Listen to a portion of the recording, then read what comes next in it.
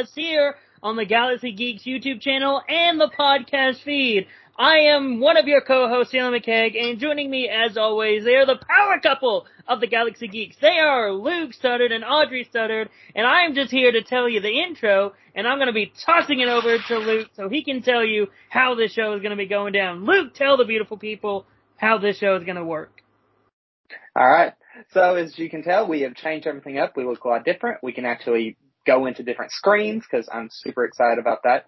Today's show, we are going to do a review of Thor: Love and Thunder. We're also going to talk about the Marvel Phase 4 and what we think about it. Do we like it? Do we not like it? Where do we think it's going?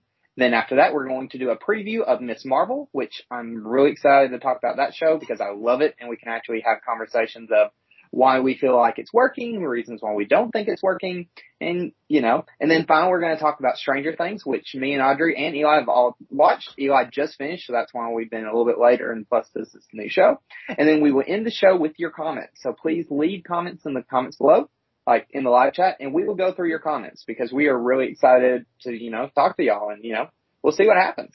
So, before... Oh, yep, that popped up. Look, again, it's a new show. We're still working out the kinks. We're doing a new system. As you can see, we're not using StreamYard anymore. We're using OBS. I don't know if I'm a little glitchy or not because there's a slight delay on all the stuff. So we'll see how it works. I know on my end that I'm recording on, it's going to be fine. Good. We're good on our end. Yeah, so, anyway, as Luke was talking about, we are going to be talking about so many things, and first, yes, we are talking about a lot of things. So that means, let's just go into the first topic, which is our movie review. We're just going to go ahead and say it's going to be a spoiler review, just to get that out of the way, to let people know spoilers abound for Thor: Love and Thunder. And because Luke and I have been talking a lot already, I'm going to have Audrey start us off with her quick review of Thor: Love and Thunder. Alright, my quick review of the movie. I liked the movie. I had a lot of fun with it. I do feel like a couple of times I didn't really know what it wanted to be. Like, it was really goofy at the very beginning, then it got serious, it kind of got goofy again. It's like, okay, what do y'all want to do? But overall, like, we laughed so hard in the theater. I think for, Eli, you go next. Oh, well, hold on. I just wanted to pull up the, live stream just so I could, keep up with what's happening. So yeah, I have the video up on my phone now, so yeah. Yeah, that's there. That way I can also look at the chat as well. So yeah, so my thoughts are that I felt like the first 20 minutes, like the first act of the film, very much felt like the weakest part of the film. There are a lot of jokes that they did that really didn't land for me. Like, I didn't find a lot of the jokes in the first 20 minutes funny. And so I very much had to readjust myself, but sort of right after the first 20 minutes, and when we got into who our big bad was, and, the mission for the heroes, that's for me is when everything sort of, kicked into a new gear and made me go, okay, we know what this movie wants to be now. And, yeah, I very much enjoyed the performances. Christian Bale plays a chilling villain. Even if the villain doesn't have a lot of stuff to do and to talk about, it very much is a great villain in that regard. Chris Hemsworth brings it again. I think, as of right now, this is probably my favorite version of Thor so far because of how his story was told and how he portrayed the character. And I very much like Jane Foster in this movie compared to the other ones, whereas the other one, she was just a love interest. This one, she had more of an active role to do. And Valkyrie and Korg continue to be standouts of the franchise. And so, yeah, I very much enjoyed this movie. I gave it a 4 out of 5 and 8 out of 10, which I think is a pretty good, reasonable score for it. Luke? Well, whenever it came from me, I love the movie. I really enjoyed it a lot. I did have my issues. I think the first half relied way too much on the joke. I think it focused so much more about telling the joke and getting a joke by the audience that it made the movie seem uneven. Like some of the jokes, and I think all the jokes really landed. I think it was a hilarious movie. I died laughing so much. And that's a good thing for a comedy, but I felt like it needed some gravitas as well. Like it didn't need to just be about the joke. It should have been more like there was this point, and this is a little non-spoiler, or spoilery, but with Sif, it felt like Sif was like dealing with something really emotional, really she lost an arm. And instead of like being serious in this moment where it's someone that he cares about, they made a joke about it. And to me, I was just not a fan of that. I wasn't enjoying that as much. And so that's why I say I didn't like it completely serious. Comedic. I think Thor Ragnarok handled the comedic and serious a little bit better. Yeah, I can agree with you very much on that. And now, because that was sort of like our non-spoiler thoughts that people probably, again, I said we were going to go into spoilers, but then we just did a non-spoiler review. So now, let's actually get into the spoilers. And there is one gag. I just want to go ahead and say it right now, because it's been all over Twitter and Facebook at this point of Taika talking about it. There was one gag that was happening throughout the entire movie that I told myself, this could potentially wear out its welcome pretty fast. Luckily, they only did it a few times, not to the point of I'm annoyed at it, but it was the goats and them screaming. I was like, if they keep on doing the screaming goat joke, I am going to be so annoyed by this, and I'm very glad that they didn't do the screaming goat thing forever. They did it only a few times, and I'm very happy about that. I'm happy too. That could have gotten so old so quickly.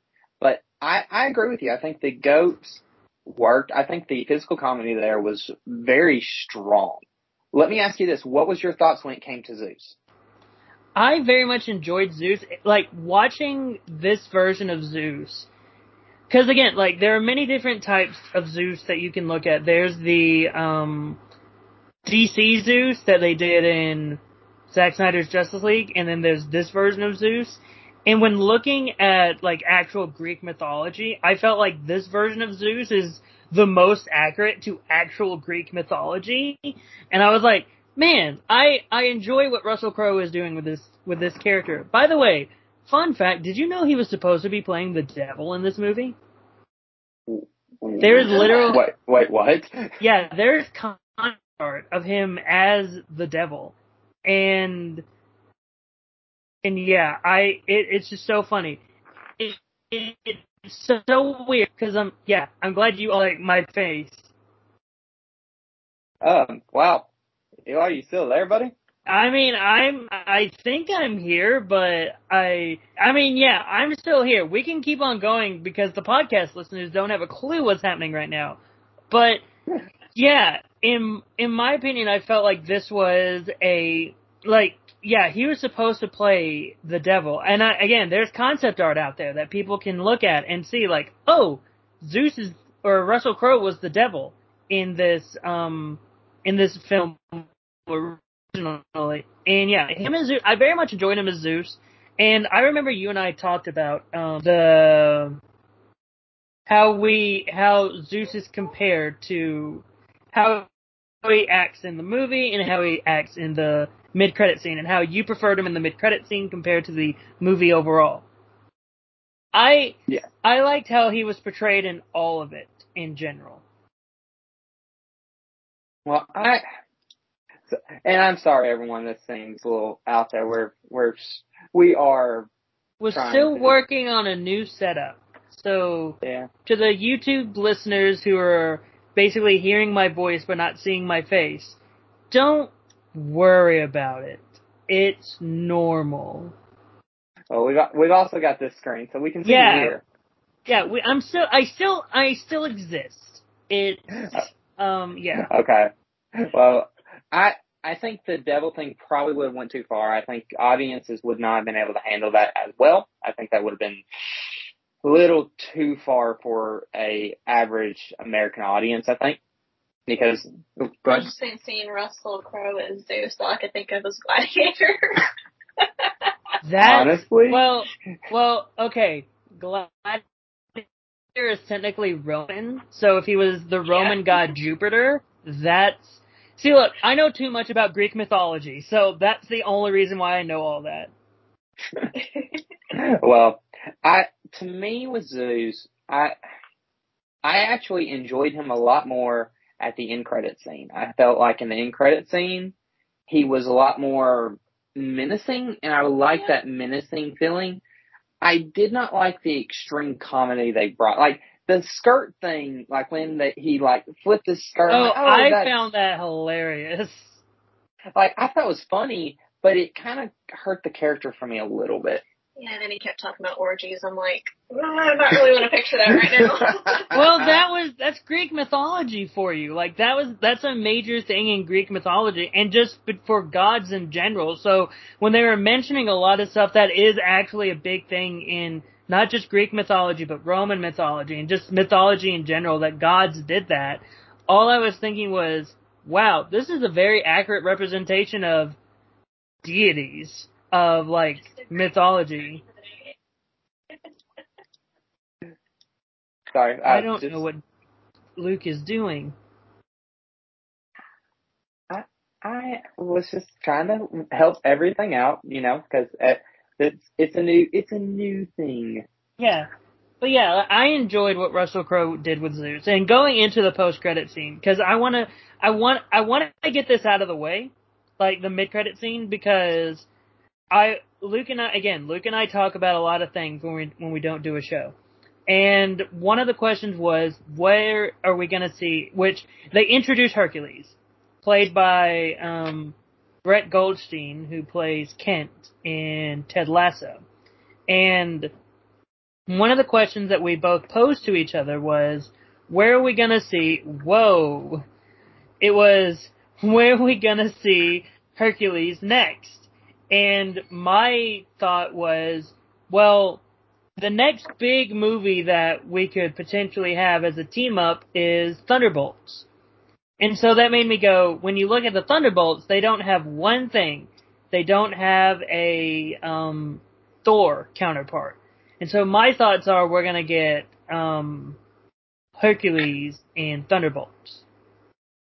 I don't know. I don't know if you're going to get Hercules and Thunderbolts just due to the fact of you've got to have him on a mission basically to go after Thor. I think what you're going to see is Thor, maybe a Thor 5? I don't know, because they haven't really, okay. Sorry, I saw the chat. I couldn't help it. I saw something in the chat. It was the most recent one. Dropping the yes. mythology knowledge. Look, JMB, I know we said we were going to wait until the end to mention the comment section, but JMB, look, if anyone has ever watched the show, actually, if they would ever do one on Greek mythology, I would be perfect for it. I'm loving it from JMB. Why is my screen little again? I disappeared again. I don't know. It's whenever your internet starts to drop. I'm sorry then. I'm sorry. Look, okay. We'll just do this. I'm little. I'm 5'4", so I'm little here. So but yeah, what else? Audrey or Luke, is there anything else that could be considered spoilery that you want to talk about? Well, what else for you, Audrey? I mean, I kind of liked how they did a backstory on why Jane and Thor broke up. So that was neat seeing what happened. Yeah, I agree. I think... It gave me more understanding of what happened. Yeah, I agree with that too. I enjoyed that. I did want to know more. I thought Natalie Portman did incredible with this role. I thought she was so much you could tell she enjoyed this movie a lot more than the last one she did. Well, she got to have more fun with this one. Yeah, a lot more fun. Yeah, I mean, that's the reason why, well, Thor Ragnarok is the reason why she wanted to come back to Thor, was because of, like, Taika and, like, a new sense of, fun and a new sense of direction. And so that's why I think it's very nice to see Natalie Portman come back. Also, did you know that Thor Ragnarok is also the reason Christian Bale wanted to be in Thor Love and Thunder? By the way, if Thor Ragnarok is the reason why these actors want to do these movies, let it. Because Al Pacino said he wanted to do a Marvel movie because of Guardians of the Galaxy. So, I mean, I'm still waiting on Al Pacino to pop up in a Marvel movie. Christian Bale did a really good villain. Yes, I thought he was, I mean, I loved his stuff. I felt like he was so, you know, I really liked Christian Bale in this role. I felt like he was very menacing, very dark. I love the darkness. But I think that was what hurt this movie to me in some cases, because I felt the comedy worked really well. But then you had Christian Bale, who was a good villain, but I felt like you only got half a movie almost. Like, And that's why I said, like, I felt like the movie didn't really know what it wanted to be. yeah, I felt Thor Ragnarok balanced the comedy and the darkness better than I think this movie did. Mm-hmm. Like, Eli, what do you think on that? I can say that Christian Bale, like, being a dark villain in an overall light movie is sort of an interesting thing. Man, it's so funny looking at me just being in the top corner. But yeah, I think Christian Bale did a great job in seeing what? Just realized JMB hasn't seen the movie yet. Oh! Well, JMB, we said at the top this was going to be a spoiler-filled movie, or a spoiler-filled review, so apologies. Actually, I mean, we did say at the top that it was going to be spoilers. We will, we're going to keep going with our spoiler thoughts, Jamie, but if you would, still stick around, because we're actually going to dive into our thoughts on the MCU as a whole. Yeah, if you want, JMB, you can mute the rest of this section, and the moment you see Thor Love and Thunder go away, that's when you can, unmute. So yeah, I think one of my, I very much enjoyed the backstory they gave with, Gorr as well, like how the reason why he is killing all these gods is because none of the god that he was worshiping wasn't the god that he was worshiping didn't care about him or his daughter, and that caused a lot of problems. And then I liked how the gods basically were like, who cares about this Gorr the God Butcher? And I'm like, man, I really like how Gorr the God Butcher is not taken seriously, but I'm so ready for some of these gods to be killed because of them not taking it seriously. By the way, didn't expect Zeus to get lightning bolted and then survive. Yeah. All right, so let me go a little bit more into my, a little bit more clear, because once again, we are sorry for all the technical difficulties and everything. It happens. It's a new process, right? Yeah. But what I think of this is, my thoughts are, the first half of the movie, I actually wasn't enjoying it as much. I laughed like crazy. I was dying laughing. But I felt like the comedy was overshadowing the story. I thought that it was a really good story, but I did feel like Thor became almost like a clown. Like, every scene was him being comedic, and there are certain points in this movie where you need Thor to be Thor, like, have, like, the comedy, but also there's a seriousness about him, like a leadership. And I think that you're missing that leadership role, that person to stand in front to be the leader. And I never got that from it. It just felt like he was just being a clown half the movie. But then I did feel like after the Thunderbolt scene with Thor killing, well, quote unquote, killing Zeus, I felt like that's when the movie turned. I felt like once you started to find more about Jane and her cancer, finding out more between Thor and Jane and that love story between them and them falling in love, Valkyrie became a much more defined character. I felt the story just started to click better after that point. But I think for a lot of people, it might have lost them if they couldn't get to that point. Yeah, what do you think? Yeah, I can see that. Again, like it was right before they went to Omnipotent City when I fully got invested into it because and I can see what you mean because it wasn't until sort of like Thor confessed his love for Jane when I was like, okay, I think this is my favorite version of Thor because we're getting more of the type of Thor, like a retrospective, a meditative type Thor. That I was like, okay, this is the Thor that I enjoy the most. And I think another thing, which can I just say, I love that Gord's entire plan was, I'm gonna go to eternity and wish all the gods to be gone. And then we actually went and saw eternity. That was insane. That's That was something insane. I never thought I'd see in a movie. Well, let me ask Audrey this. What did you think of the daughter? I thought the daughter was adorable. It was really heartwarming. Well, go in more depth. Like, why was it so heartwarming? Well, like, I don't know. Like, I feel kind of bad now. I don't want to go into spoilers. Don't worry. He's okay. We're fully spoiling. I don't like to spoil. Alright, so, like, he could have wished all their gods away, but he wished his daughter back and just to get to see his daughter one last time. Then, like, at the end, we see her going through the teenage thing. He's, like, being rebellious. Which is funny because that's actually Chris Hemsworth's daughter.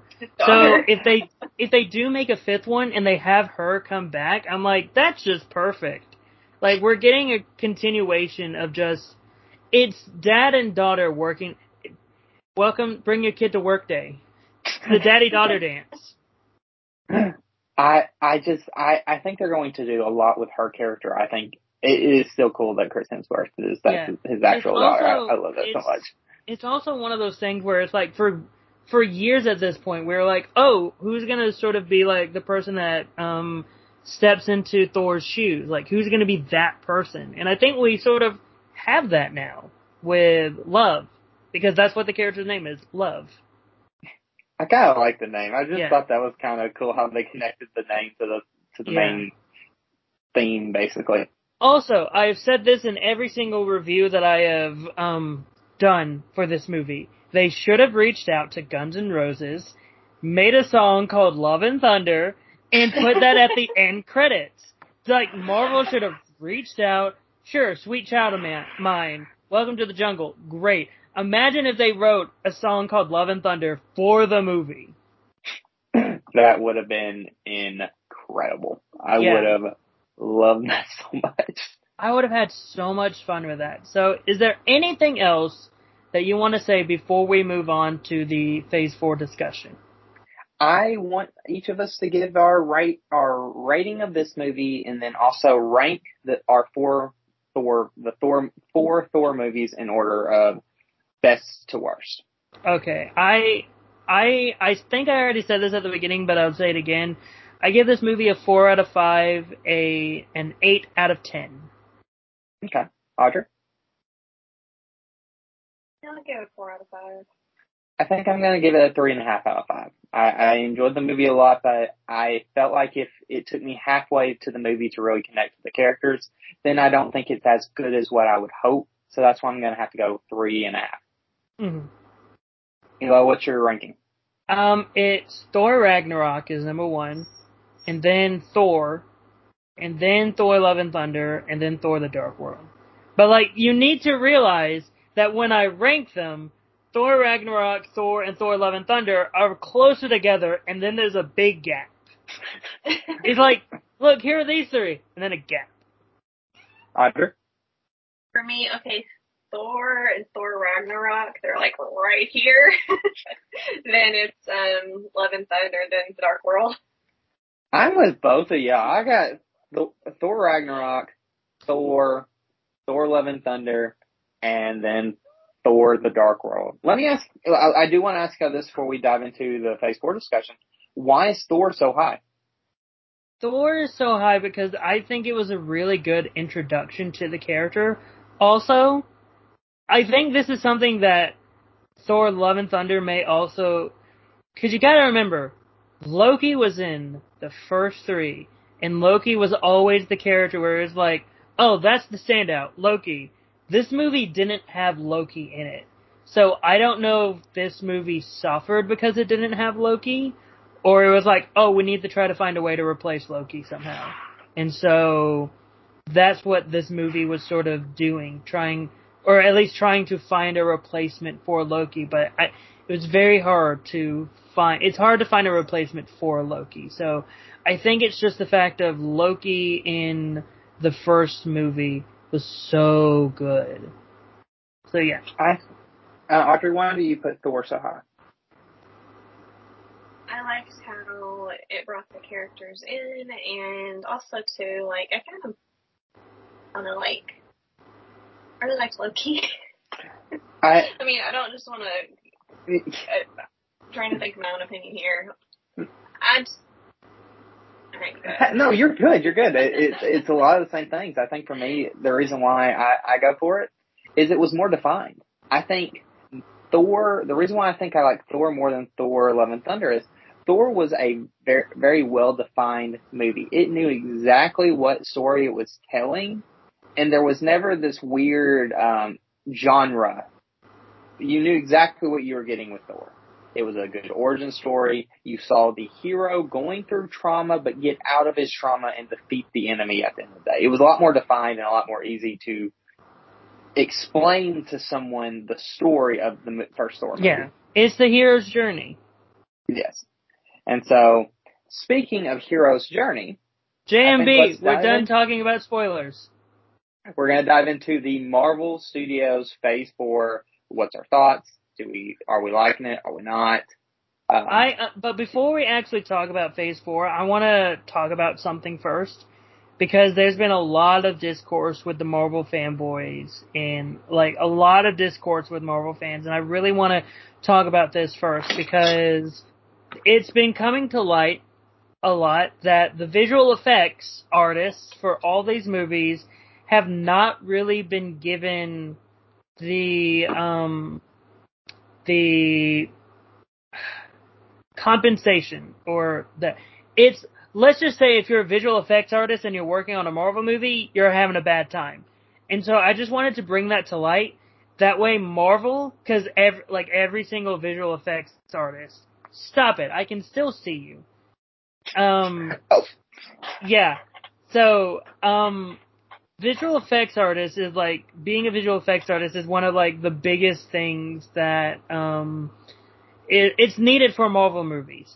And I think that Marvel needs to do better in recompensating these visual effects artists because let's be honest, without the visual effects artists, we wouldn't get Marvel movies. So, like, I think Marvel needs to do better with those visual effects artists because, again, most of them have a 2 to 3 week deadline. They get stressed. They go home, like, upset. Like, it's, like, Marvel needs to do better. And if that means pushing a movie back so that the visual effects can be worked on a little bit more and be a little bit more defined, then let that happen. But yeah. I just wanted to mention that. So because of that, I wanted to have a full discussion about Phase 4. There's been a lot of discourse recently about Phase 4, how people don't feel it as defined, people are struggling with it.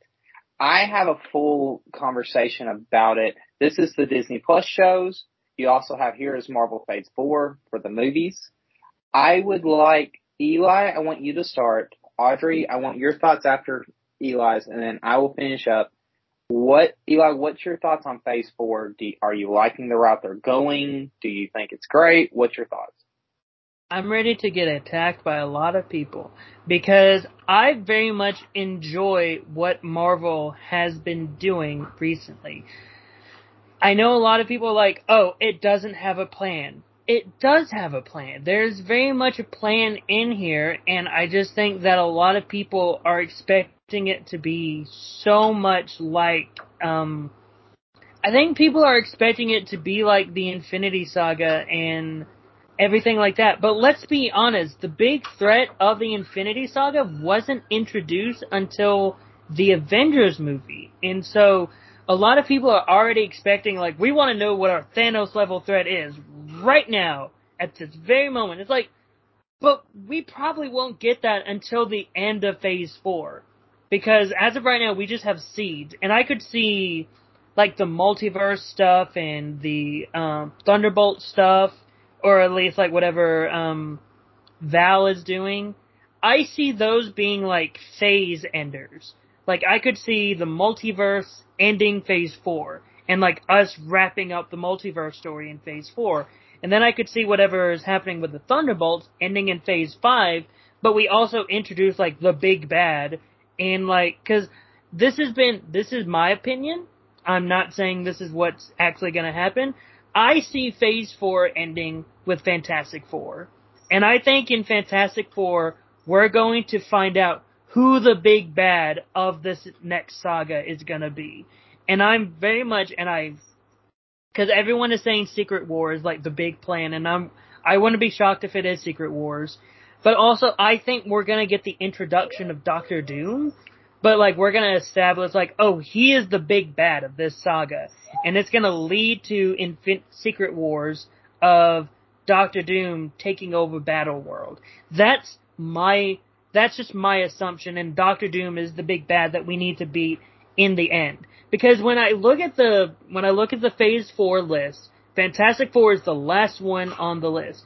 And technically Blade is set to be in Phase 5. That's the way, like, Kevin Feige has stated. My niece is here and she's trying to wave, but green screen. But yeah, that's just what I think. I think we're not gonna find out who the true big bad of this upcoming saga is until Fantastic Four, and I think it's gonna be Doctor Doom. Audrey, your thoughts on Phase 4? The movies we've seen, so I really enjoyed. I think Eternals was really my favorite, and Multiverse of Madness not so much either. But I'm really excited for the movies that are coming. And honestly, I think it'd be really cool if you ended up in Phase 4 because Fantastic Four. I agree with that. But I'm really excited for the next Guardians movie, and I'm curious to see what they're going to do with the next Black Panther movie since Chadwick is no longer with us. Well, I actually, again... Wait, is he come back from the dead? What's happening? No. Well, like, again, I'm saying this because this is the show where we can talk about whatever the heck we want. They didn't release promo art. I think promo art was leaked, where it was basically confirming that Namor is going to be in Black Panther Wakanda Forever. So we're getting Namor in the next movie. And I'm also guessing, again, Quantumania could, like, I don't know. I just feel like we're gonna get a multiversal Black Panther or T'Challa, like T'Challa from another Earth, played by a different actor, and he might take up the mantle. I don't know. I'm not saying that's gonna happen in Black Panther Wakanda Forever. I'm saying that could happen later. But anyway, Audrey, I apologize for interrupting. Yeah, you're good. Well, in diving in my thoughts, all right, my perspective when it comes to Phase 4, I've enjoyed it, but I have not enjoyed it as much as I have in the past. And here's my reasoning why. If you've seen here, you have Black Widow, Shang-Chi, Eternals, Spider-Man, Doctor Strange and Multiverse of Madness, Thor, Love and Thunder. You had WandaVision, Falcon Winter Soldier, Loki, What If, Ms. Marvel, Hawkeye, and Moon Knight, She-Hulk is coming. So a lot of fans are feeling very, like it's not connecting, it doesn't feel as cohesive. And I connect this to the real world in a lot of ways. I see, after the events of Endgame, I connect it to the events of 9/11. If you look at the shows and the movies and stuff that we watched after 9/11 in 2002, I went back and watched. A lot of those shows were really focused on heroes, and that was really the kind of the start in the cartoon world of seeing heroes on screen. They're always there, but you start to see a lot of the more popular shows being more about the hero. And I think for a lot of people, seeing a hero on screen where, yes, they deal with trauma, but they get through their trauma and their trauma does not define them. And I think you saw that in phase one, where you see these heroes really dealing with their beginning stories, basically. You have Captain America, who is this scrawny guy, but he wants to stand up for the little guy. His reasoning to be a hero is pretty selfless. And you see that with most of the characters, like even like Thor and Iron Man. I connect their stories close to the same thing. They're both arrogant people that they both have daddy issues. That at the end of the day, after their event, whatever happens to them, whatever event, they have to put aside their hubris to become heroes and to show themselves as these heroes. I do not believe that Phase 4 is showing the same type of story. The stories that we're getting now is really stories about trauma defining people versus trauma defeating trauma. I think a lot of the stories that we're getting within Phase 4 that is really affecting people is because it's reminding people of their trauma. It's reminding people of the issues that it's not becoming as much escape. Like the Eternals. I have my issues with the Eternals, but this isn't my reasoning for not enjoying it. I enjoyed this aspect, but you saw the Superman type character in the story ending up being the bad guy. And so because of that, you're taking the tropes that you're used to, the things that we're used to as fans, as the Superman character being more like a hero, and turning on its head like they have with The Boys, like they have with everything. So you're not feeling good about your characters like you once were. You're almost feeling like the trauma, the distrust, the things that we see in society, we're getting thrown back at us in movie form. I think that's why Spider-Man was so good, because even though Spider-Man deals with so much trauma, so much bad, golly, Peter Parker gets thrown through the ringer in that movie. And everything he goes through and everything he loses, at the end of the day, after his trauma, he still decides, I'm still going to be the hero I was. I'm going to defeat my trauma with other people's help, but I'm going to put it aside. And I think same thing with Shang-Chi. I think that I really enjoyed that movie, honestly, because it's the same way. It's more of a traditional superhero story.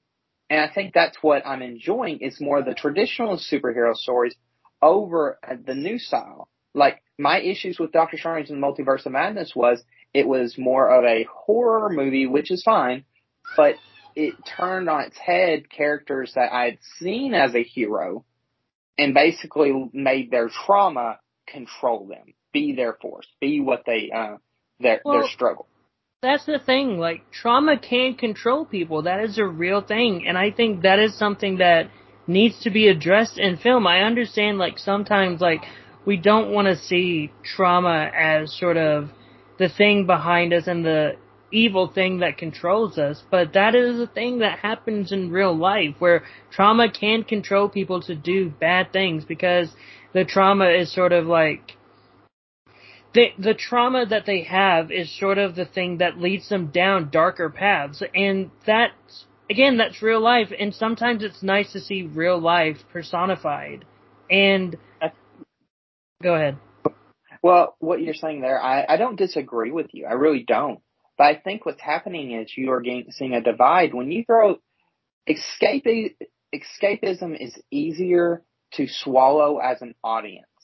The real world being thrown back at you is harder. That's why you're going to see more of a diverse look. We're not going to dive into this, but I think this is kind of part of the conversation. Half the audience enjoyed The Last Jedi, the other half did not. And I think it's the same reasonings. I think it goes back to, are you looking for the real world in your stories, or are you looking for escapism? That escapist world that you create, or not just you create, but also the directors in previous films created. And so you want to be in that world to escape your issues, escape your traumas. But when the real world and real things are thrown back in your face, some people, like Eli, you really enjoy that, in conversations me and you have had, it seems like you're drawn more to that realism. For me, I'm drawn more to the escapism of storytelling, where I feel like I'm seeing a hero be the hero basically and get through the trauma and be something I want to be, not something that's like me. I don't want my heroes to be like me. I want them to be better than me. Well, I want okay, them to always make the right choices. You just threw your argument out the window because you can't tell me that Peter Parker is not like you.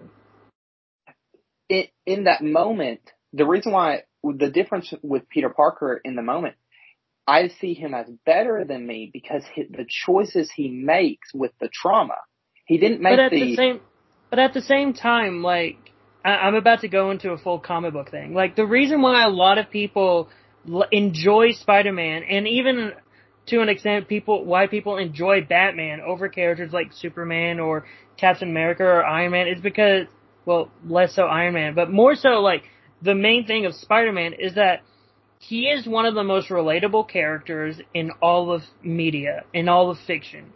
Because he is a down on his luck kid that can barely afford to live in his apartment, that is struggling with his life, and yet is still trying to do the right thing.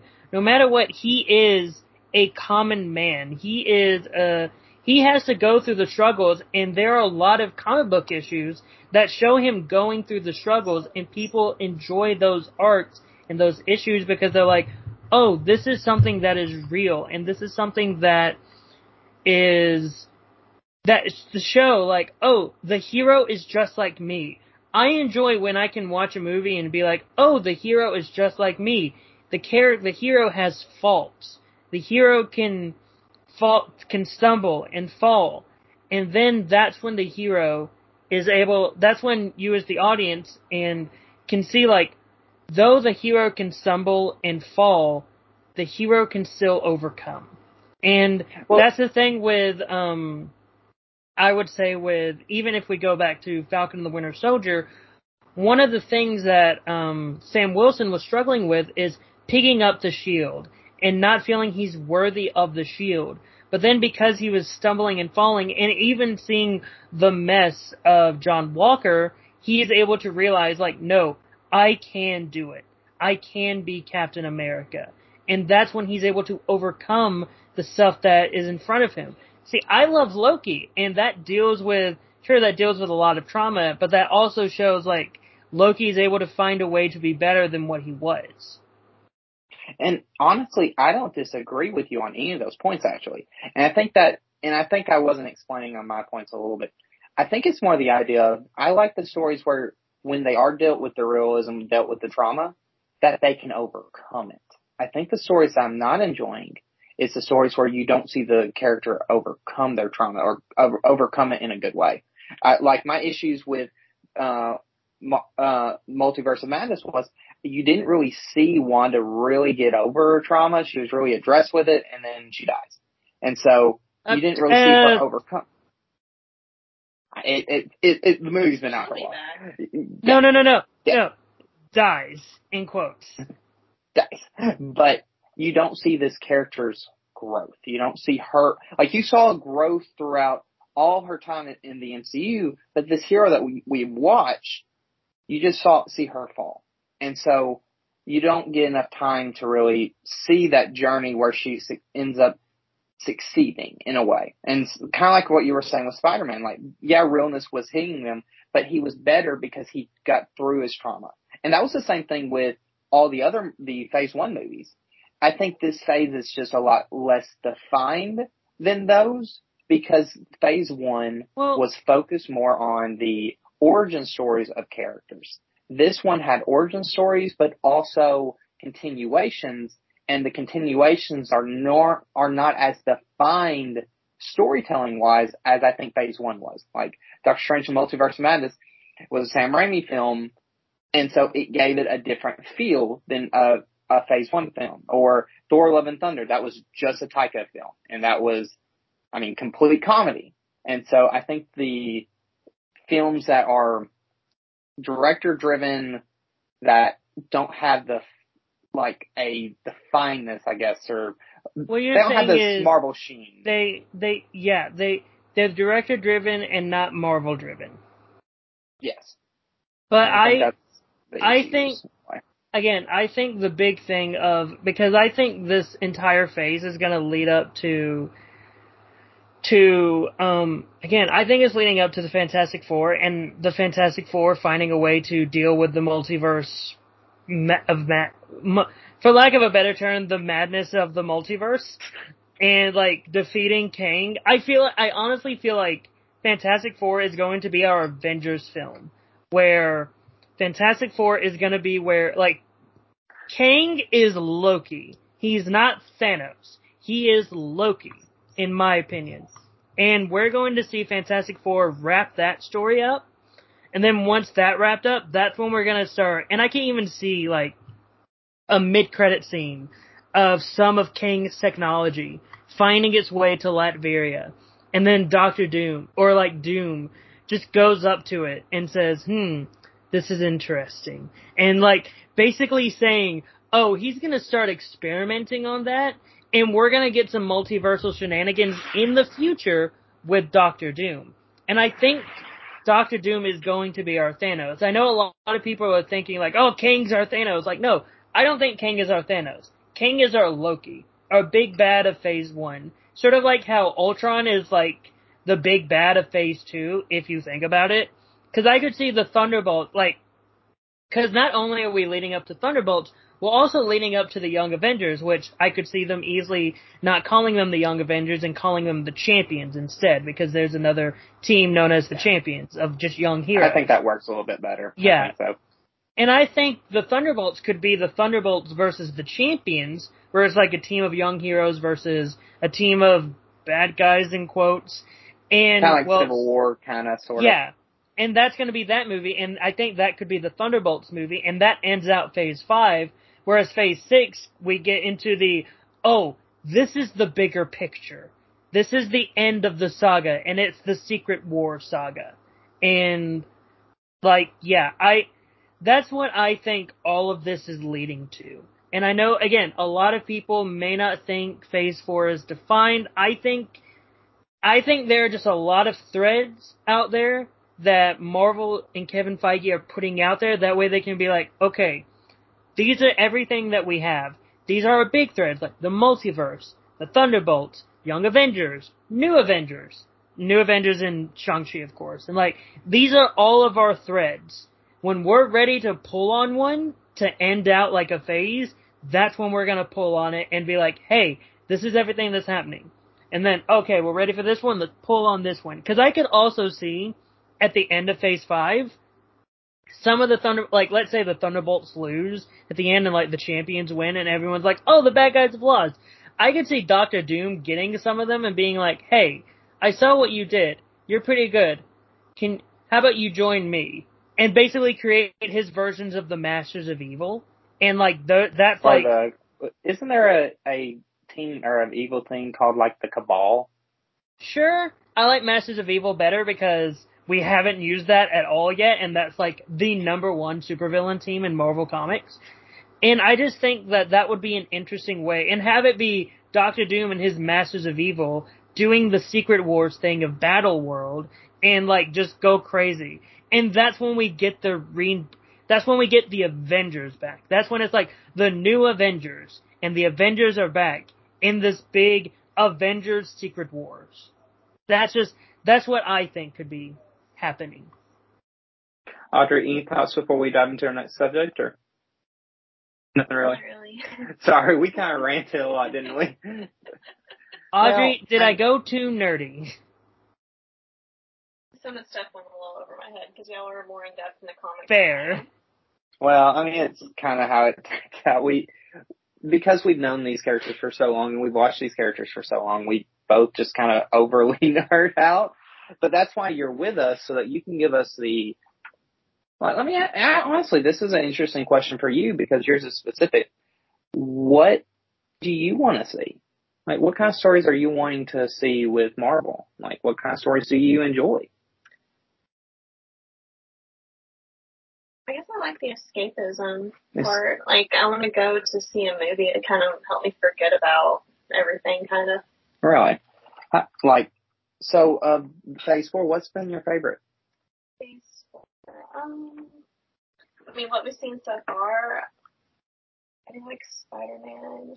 It would have to be between Black Widow, Shang-Chi, and Spider-Man. You know, a lot of people were not a fan of Black Widow. I liked it. I did too. I was one of those that actually really enjoyed it, like, a lot. I liked that movie a lot. It was really fun to me. Also, I like Natasha's sister because Florence Pugh is... Elena. Yep, Elena. She is my favorite person in the world, and yes.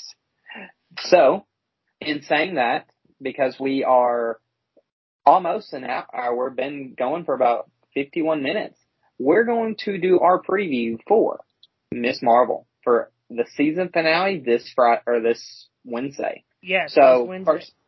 First off, Audrey, you start us off, Eli, and then I'll finish this up on what's your thoughts for Miss Marvel, what do you want to see for the future, and have you been enjoying it? I've definitely been enjoying it. Like, going through it, it's really cool to see her culture and, like some of the things that we've watched. I'm like, oh, I know what that is, or maybe he knows what something is that I don't.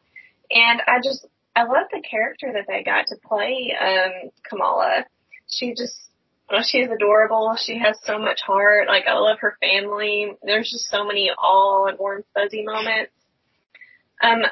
She has really good friends by her side, and I'm really excited to see, like, her getting her costume together. I think her friend Bruno is going to help her with it, honestly. And I'm really, really, really hoping that they bring in Captain Marvel, and she gets to meet her hero. Mm-hmm. Eli, what's your thoughts of the show? What are you thinking? I mean, I've been loving the show. I've been saying, and this is my honest opinion, if this show sticks to landing, this is probably going to become my favorite Disney Plus show of Phase 4.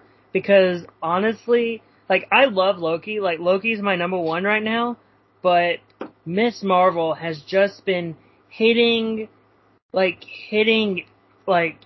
nail on the head. Like, it's been perfect throughout. And, at least in my opinion, it's been, like, the pacing has been good in my opinion. I very much enjoy the storytelling. I love all the supporting cast. And I've just been loving everything that Miss Marvel has been doing. Like, there is not one bit where I've been like, oh no, I don't like this. And it's like, there might have been moments where it's like, but it's been more like, oh no. I've just been loving the show so much. And what else? If I had any theories, I know we're gonna get the suit. It's probably gonna be from Bruno. We're probably gonna get a one-on-one confrontation between Kamala and Kamran, which I would be shocked if that didn't happen. Because Kamran's probably gonna learn about what happened to his mom and be upset and be like, no, you killed my mother, and just Kamala versus Kamran. Maybe, the DODC people get involved somehow. I don't know how, but I really want that, the head of the DODC guy. I want him to come back for the finale as well. I really think, Captain Marvel popping in would be nice. It would be even better if also Monica popped in as well. I don't know. I feel like out of the two, I feel like Monica's the one that's more likely gonna happen. So I'm gonna stick with my Monica gun right now. But if Captain Marvel shows up, I wouldn't be shocked and I would be freaking out and excited because it would be one of those things of, I didn't expect Brie Larson to be on a Disney Plus show. I am happy to see her. So yeah, this show is exciting, and if it sticks to landing, this will be my favorite Phase 4 Disney Plus show. Hands down. Well, for me, I love this show so much. I love the family dynamics in the show. I felt like when you see family really put on the forefront, it's such a beautiful thing because you don't see that much. You don't see family being so crucial to a story, but it really was with this one. And I loved it. I absolutely loved it. And so I think this show has just done an incredible job. I hate more people have not watched it. I think people should. I think people would love this show if they gave it a chance. But in saying that, I think you're going to see the suit for sure. The suit's coming next episode. I wish there was more episodes. I think 6 is short. I really think it's short. Like, I wish we had maybe 8. I hope the last episode is like an hour and a half. And with their luck, yeah. I mean, I understand they've been going for almost 30. I understand the 6-episode argument, but at the same time, they've been telling their story really well within just 6 episodes. Yeah, and I felt like they did the same thing with Moon Knight, and that last episode was really rushed. And well, again, I don't think I think that I think that the writers in charge of Miss Marvel understand what they're doing. And I think, not to say that the people who made Moon Knight didn't understand. I think they understood what they were doing too. I just feel like they might have been told, like, hey, you can only do so much in this final episode. Or you need to hit certain beats so we can get to where it ends. To where we can, like, get this character. But I think for Miss Marvel, it's a little bit more like, hey, this is where she's going. She's gonna be in the Marvels. That's where you gotta get her to. And I feel like I feel like we're gonna be able to get that. Because again, with Moon Knight, it felt like it ended abruptly. Whereas this one, I don't think it's gonna be that way. I think it's gonna be more of, okay, we beat the bad guy, or like, oh, I gotta fight the bad guy, beat the bad guy, and now just, I'm hanging out with family. Well, and saying all that, everyone, if you would, comment below what you thought of Miss Marvel. Are you excited for the season finale? Let us know your hints and your tricks and everything else that might happen in the season finale. And, hit the subscribe button. So, in saying that, let's dive into our next subject, and that is our final topic, I believe. Yep, our final topic, and that is, let me find it, Stranger Things Season 4. Yeah, I watched all of Stranger Things within a few weeks so I could get ready to talk about Stranger Things Season 4. I watched it, and I loved it. I literally spent all last night watching the finale, and I loved it. I can tell you honestly right now, Eddie Munson, one of my favorite characters. I don't know if we're going spoilers or not, so I'm not saying anything more than that. Just go spoilers. Okay. Let's just go spoilers. Okay, so, my goodness, I cried. That finale, I cried, and I cried, and I cried. Even though I knew it was gonna happen, I cried, and I cried, and I cried. It's all about the journey. It's not about the destination. It's about the journey. And the journey made me cry. Not only that, but the penultimate episode of actually having Journey with Separate Ways. Yeah. By the way, that moment when they were doing the Kate Bush song, and like, how like the epic fight scenes and all that, and how epic that was, I was like, my goodness, they know exactly how to use music in filmmaking for this show. It was just perfect. I am scared for season 5 though. Audrey, your thoughts? The music gave me goosebumps. I loved how they brought in Separate Ways. I love this show so much. I felt like this season was the best season. I was on another show and I talked about the differences between the 4 seasons. And season 1 was a very horror-centric show. I mean, Eli, you basically binged the entire show the past couple of weeks. Yeah. The first season is very horror-centric. The season 2 is the beginning of really character development between the characters. Like, you still kind of have season 1, but the show starts to change a bit in season 2. I read an interview that the Duffer Brothers originally, like, when they were talking about doing a second season, they were thinking about doing it as an anthology show. So it would have been different characters, different storyline, but instead they just kept on going, and I was like, man, I wonder what would have happened if it was an anthology show. I'm happy it didn't, because I liked the route they went. I really enjoy that. I love the fact with season 2 was the beginning of the storylines, or like the character development. Season 3 really focused on character and really made you love the characters you're watching. And then season 4, you were able to go back and basically bring some real horror back to the show. I mean, that last season was creepy. It really was. But you can tell, like, how many people love the show. Like, I sent a link to Luke today from Facebook. Our local cupcake shop had a sale. It wasn't so much a sales, more like a giveaway. If your name was Steve or Nancy, you could go in and get a free cupcake. Why can't they say, like, if your name is Eli? Or Audrey. Come on, people. Hey, go Bible names and go with Luke. My name is in the Bible twice. Yeah, but Luke's got an actual book. Yeah, but my name is the translation for God. So. Oh, well, I lose.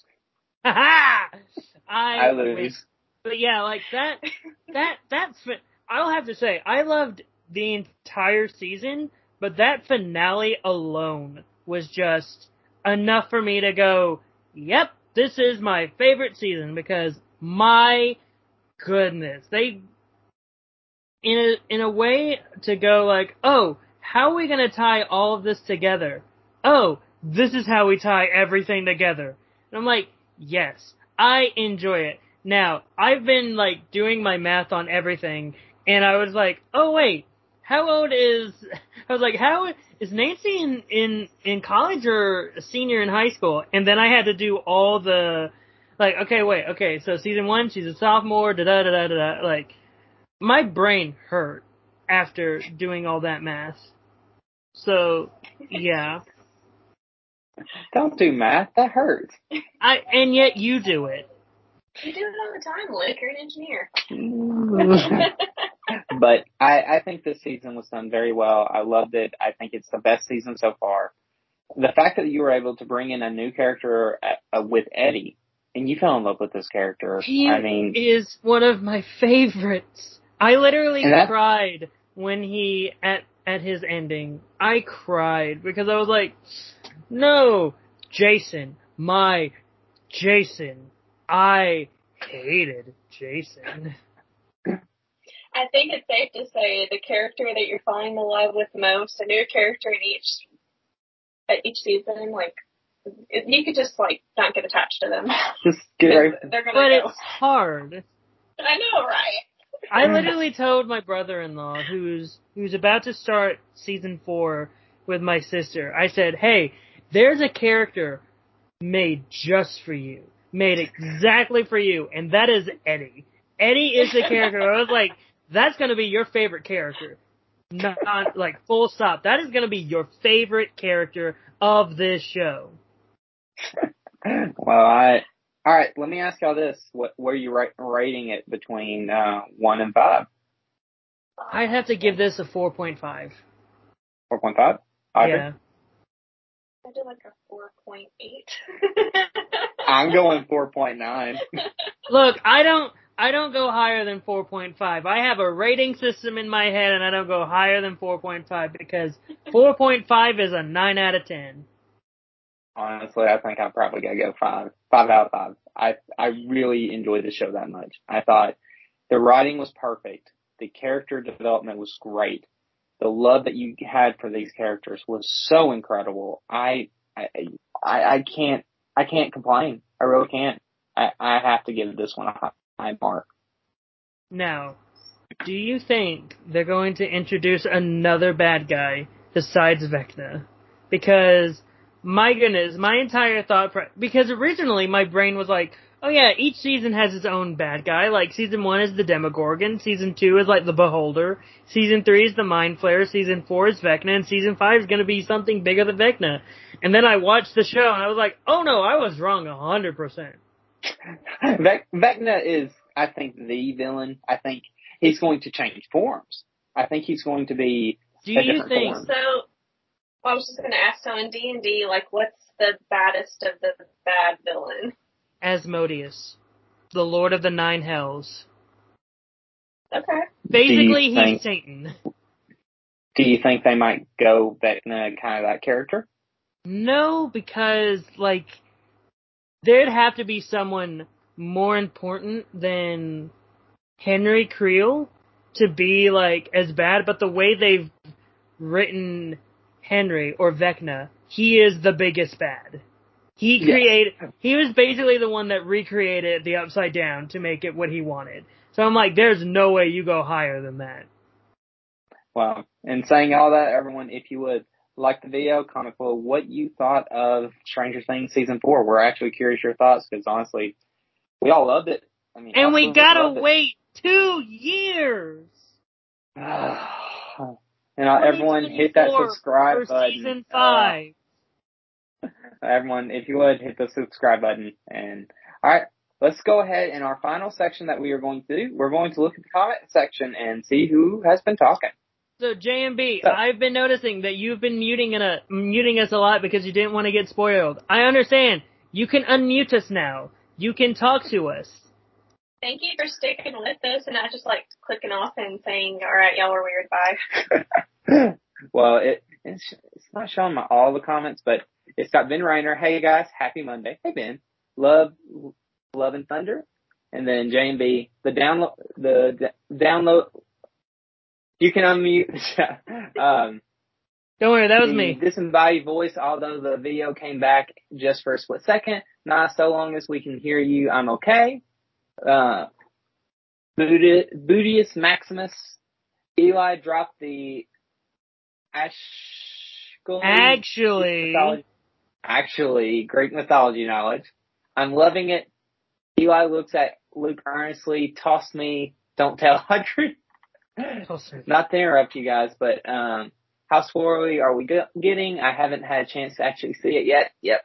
We went pretty spoilery. God, I missed it. My bad. I have yet to hear anything to spoil me yet, so thank you. OMG, just coming back for slower segment after slower segment. It's my own fault for falling behind on these slow movies. Back to mute. Look, there's not a lot. This is from Moto Dork. He's new. Hi, Moto. Hi, Moto. Look, there's not a lot tied together at the moment, or at least it doesn't feel the way to me at the moment. But I have faith it will begin to come together soon. I've loved Ms. Marvel so far. Great show. Still muted, so I can't hear everyone just responding to Moto Dork. Yeah, I feel fantastic things about Ms. Marvel. I can't wait to watch it. Moto Dork, it's pretty fantastic. JMB, also, I don't mind that the space seems a bit more open and loose. I mean, we just had a culmination of 25-ish movies that led to a Universal-wide villain. Let's take a breather. Moto Dork, I agree. We have plenty of time to flesh out a story. JMB, thumbs up. And Eli, we can't unmute JMB. you can unmute JMB.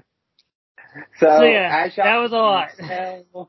As y'all can tell, we are just getting this new system set up. I mean, this is a lot. I mean, this is all new for me. But because we promised this and we're gonna do it, there was Schmodown this past Friday, and for all the people that are here for a bit of Schmodown, hey Moto. But yes, there was Schmodown, and it was the ruling class versus Rachel Silvestrini and Moose Haas's team. Can't remember it. The ruling class won via TKO, but no one has anyone in that, so no one got points. Only one person got points this past Friday. She got 3 points. And nice, it's Audrey. And the reason why she got 3 points was because she has both Robert Parker and the Barbarian. So no matter what, she was going to get points. I have Robert Parker. I was thinking Eli had him. I do want to bring this up just because Moto brought up something. Sorry. If anyone will be at San Diego Comic-Con, my buddy Kevin Van Hook will have a booth there this year. He will also be on a comic artist panel. Ooh, cool. There you go. That's if awesome. If you're going to Comic-Con, go visit. Hold on, let me look. Kevin Van Hook. Go visit Kevin Van Hook if you're going to San Diego Comic-Con. I unfortunately will not because Me either. Yeah, it costs a lot. It costs a lot to go to San Diego Comic-Con. Also, with Comic-Con, oh wait, pull up those Marvel graphics. I've already exit. Why? Because we can either do it now or next week. We'll probably do it next week. Let's do it next week. Okay, we'll do it next week. The only reason why is because I wanted to try to do some predictions of what could be potentially announced. But we'll do that next week. That's the next week. But also, it'll not just be stuff that could be announced with Marvel. It could be stuff that get announced for DC. Maybe Sony will announce some stuff. Hopefully not. Paramount Pictures. By the way, funny story. sorry, I'm gonna say a little anecdote right now. At my job, I'm the entertainment correspondent, which I do movie reviews for them. But recently, I got an email from Paramount Pictures. Oh, one sec. He created Bloodshot for Valiant, in case anyone is wondering. He also did the only authorized comic adaptation of Rocky Horror Picture Show. That's no way. Awesome. Moto, that is amazing. That cool. that you're a friend for the person who created Bloodshot. That is awesome.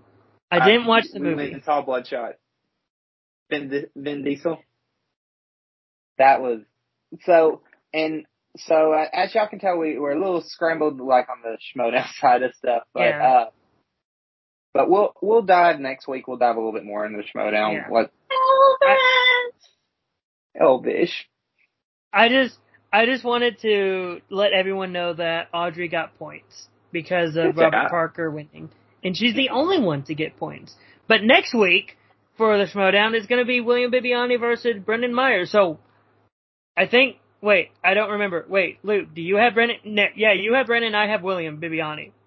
Yeah. So, we'll see who gets points. So, in saying all that, everyone, thank you for watching this first episode of Galaxy Cast. And I know there's been a lot of...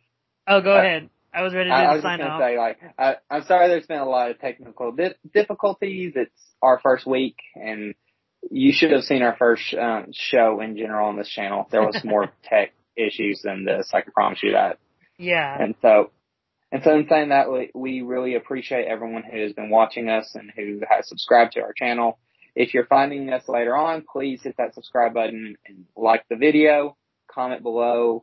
Thank you, Moto George, for saying we have a good episode. We're hard on ourselves. Yes. We are. I just am. And well, at the same time, I make jokes about us all. But I really appreciate everything everyone has done for us. And so, in saying that, we really appreciate it. And if you're first time catching up, comment below what you thought of this episode. If it's tech related, we know the problems. Yes, we know. You don't have to remind us on the tech issues because I know the problems, and there was not much I could do for this episode. Oh, JMB, thank you so much. What do you say? The audio's been fine, so it's sad we missed out on Eli's beautiful face at times, but hey, stuff like this happens. Thank you so much. Thanks, JMB. But anyway, again, everyone, thank you so much for watching it. You can follow Luke at Galaxy Geeks EL. You can follow Audrey at Galaxy Geeks Audrey. Also, follow the Oso Galaxy Twitter, where we will be releasing any new things that could be in the Etsy store. Also, go over to the Etsy store of Oso Galaxy. Also, follow me everywhere on social media at Mr. Eli Mack. Also on my YouTube channel, Mr. Eli Mack, where every Wednesday I have a show, Pitch This, where I pitch a movie for whatever. I keep on forgetting how that show is actually titled. But, with all that being said, I hope you all remember to have a great rest of the day.